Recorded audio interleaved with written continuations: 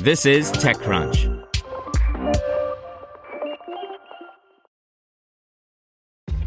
This episode is brought to you by ShipStation. You know, some things take a lot of work, like sending little robots to far-off distant planets. And just as that's challenging, so too is running a successful e-commerce business, especially when there's so much to do. So I want to introduce you all to ShipStation. Now, I love using ShipStation because of its easy-to-use dashboard, which makes managing orders and printing labels a breeze and super smooth. Oh, and the customer service is just out of this world.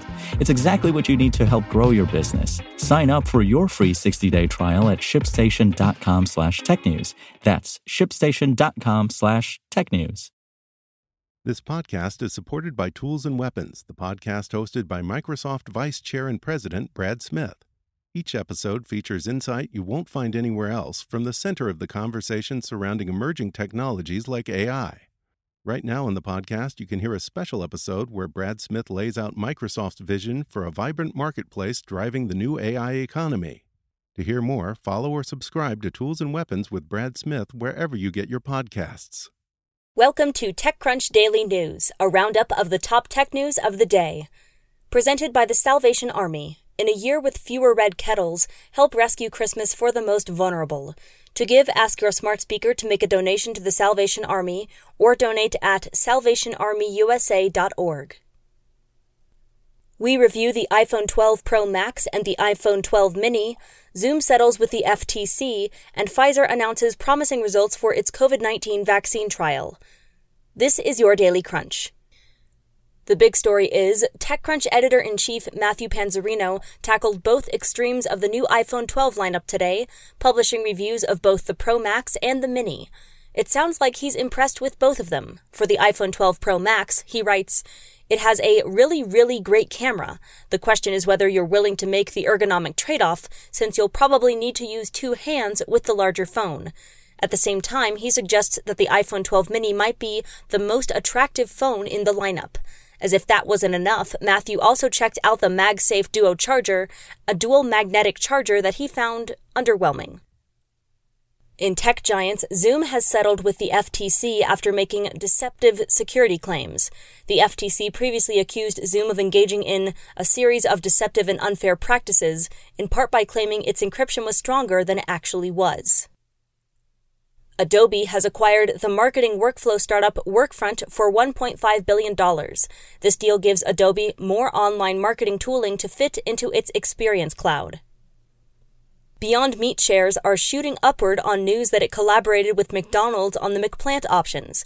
While McDonald's initial announcement made it sound like the McPlant was developed entirely in-house, the new vegetarian option is actually a collaboration with Beyond Meat.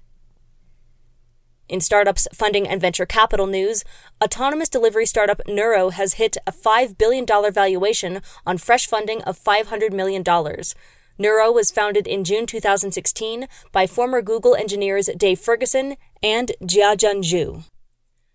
MSCHF's Push Party has raised an unconventional seed round at a $200 million valuation. MSCHF is poking a little fun at the venture industry and perhaps publications like TechCrunch, too. Here's advice and analysis from ExtraCrunch. Jason Buell writes that while working with startups and tech companies, he's seen that even people who understand the importance of user research don't necessarily know how to conduct it in optimal ways. Learn 5 UX design research mistakes you can stop making today. An effective vaccine trial is shaking up public companies, unicorns, and startups. Alex Wilhelm explores the question, what happens to high-flying startups if the pandemic trade flips?